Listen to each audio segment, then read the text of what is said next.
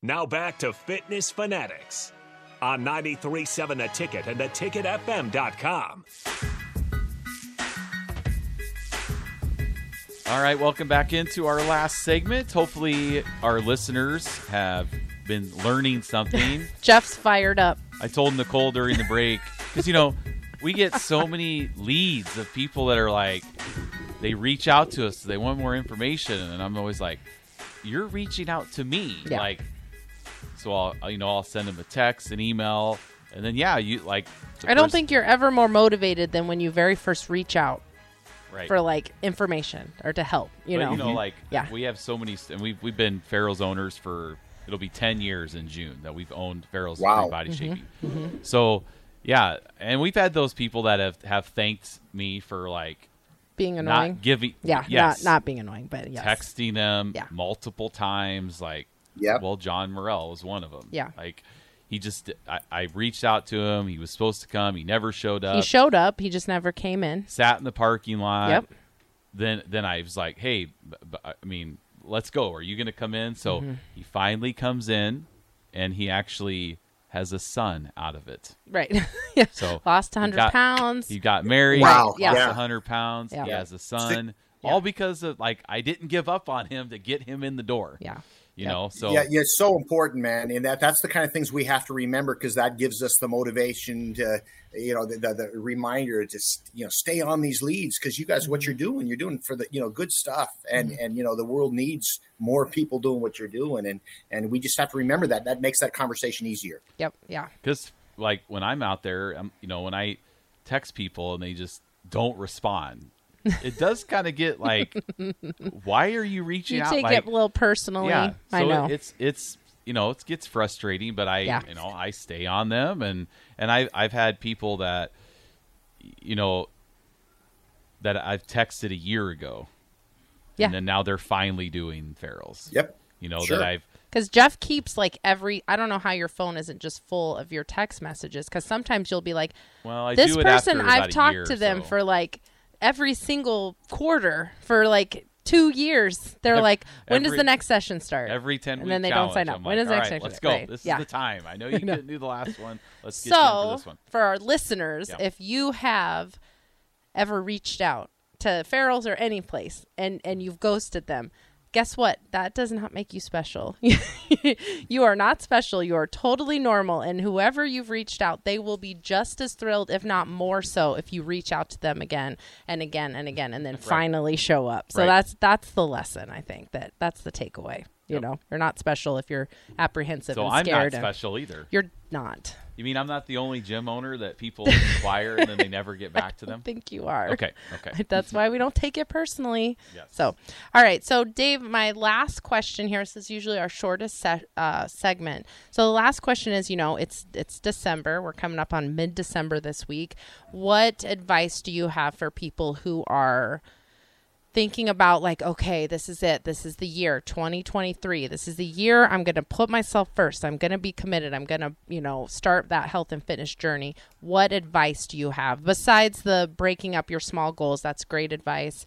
What else would you say to someone saying? A couple things I would say. I would say first and foremost, if that's really like, this year I'm going to do it, 23 is going to be my year, is that I would start by not trying to go too far backwards between now and January 1st. Enjoy the holidays. You enjoy the holidays, but if you can not overdo, right? That's going to make it easier, right? And number two is to do it for the right reasons. In other words, let me back up. So what I mean by the right reasons is you're doing it again for the people in your world, not just for you, but also a lot of times why people are not successful is they, in the back of their gut, in the back of their mind, they're going to commit to it. And you guys have seen this, especially after the first year. All these people make New Year's resolutions, and then they often don't stick it out, right? And part of that is because we forget how much we can accomplish. And I think if any one of our listeners can look back on their life and they can think of things that they doubted they were going to be able to do, that they ended up being successful. And the key thing is for us to remember those. And there's probably other times where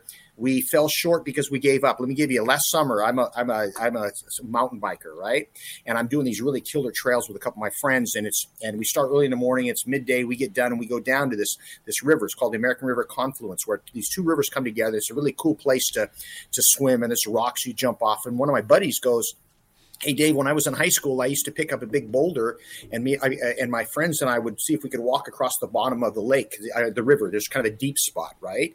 And it's about 20 feet apart across, and maybe it's 12 feet at the deepest. So being competitive, what do? I pick up this 40-pound boulder, and I do my Wim Hof, my deep breathing, and I start going across the bottom, and I'm doing great, man. I got plenty of oxygen in my lungs, and all of a sudden this voice in my head goes, "You can't do it. You can't do it. This is dangerous." And I'm thinking, I still had plenty of oxygen. I was fine, but I finally dropped the rock, and I thought I was going to have this long ways to go, and I was 2 steps from coming out of the water, right? I'd given up. Now, we've all had stuff like that happen. And so the key thing is, if we remember how close we were in the past, we keep that top of mind, that sometimes can give me that incentive to keep going. So I guess my advice would be is to do it for the right reasons, and really set yourself up for success by telling as many people as you possibly can that you're going to commit to these 10 weeks, right? Because bottom line is, you don't see, if I go, "Hey, Jennifer," or "Hey, Barbara, don't tell anybody, but I'm thinking about quitting smoking, but don't tell anybody." Guess what? What am I really saying? Yeah. Right. You don't want to be held accountable. Yeah. But when I tell everybody, like right now, guess what? I'm joining this Extreme Body Shape, and I'm starting January 2nd, and I'm going to commit to this to 10 weeks. And you tell everybody, then what's more likely to happen is you're more likely to step into that challenge and be successful because of the commitment you made, both internally and externally. I think that's even more true now in the last couple of years, because COVID sent us all back into our little shells. And so it made us very much more like wanting to peek in to everyone, what's everyone else doing. You couldn't get out, and you couldn't see, so you want to kind of peek into the lives of other people. So I think even now more than ever, putting yourself out there to keep you accountable. Someone might be like, "I don't know if I could do it," but they're going to watch your journey along to see if you can do it, then they can do it. So I think that's another reason to put yourself out there. And then one other thing, absolutely, and one other thing would be is it's really important that you do the best you can to run your own race, right? You know what I'm saying? And a lot of times is that we don't do something because we're comparing ourselves with other people. And Teddy Roosevelt said, "Comparison is a thief of joy." And the concept is that there's always going to be someone younger, fitter, or stronger, right? Just so like there's going to be someone slower, older, or weaker, right? So what we have to do is really try to get that out of our mind, and just run your own race. Just do your own thing, and maybe be inspired by other people, but don't compare yourself to other people, because it's apples and oranges. They say if you were to be able to step into someone else's shoes and have their problems, you'd very quickly want your own shoes and problems back. That's true. Yeah. So you have given us a lot of really great little nuggets of wisdom and advice. Where can people get more of that from you? Because I know you kind of share some of that stuff. Yeah, so I have a podcast. It's called The Satori Lifestyle. It's available wherever you can get podcasts, and I have a couple books you can get on Amazon. I think the one that would speak to this crowd is called Brief Moments of Clarity, and it's just kind of little minor things you can do to get yourself moving in the right direction, because it's about small tweaks. You know what I'm saying? It's just like little minor adjustments that can make an incredibly big difference over time. Awesome. Well, thank you very much for joining us. This was, knew it was going to be great. It was better than I expected. Came at perfect timing for our listeners. So I cannot thank you enough for coming on.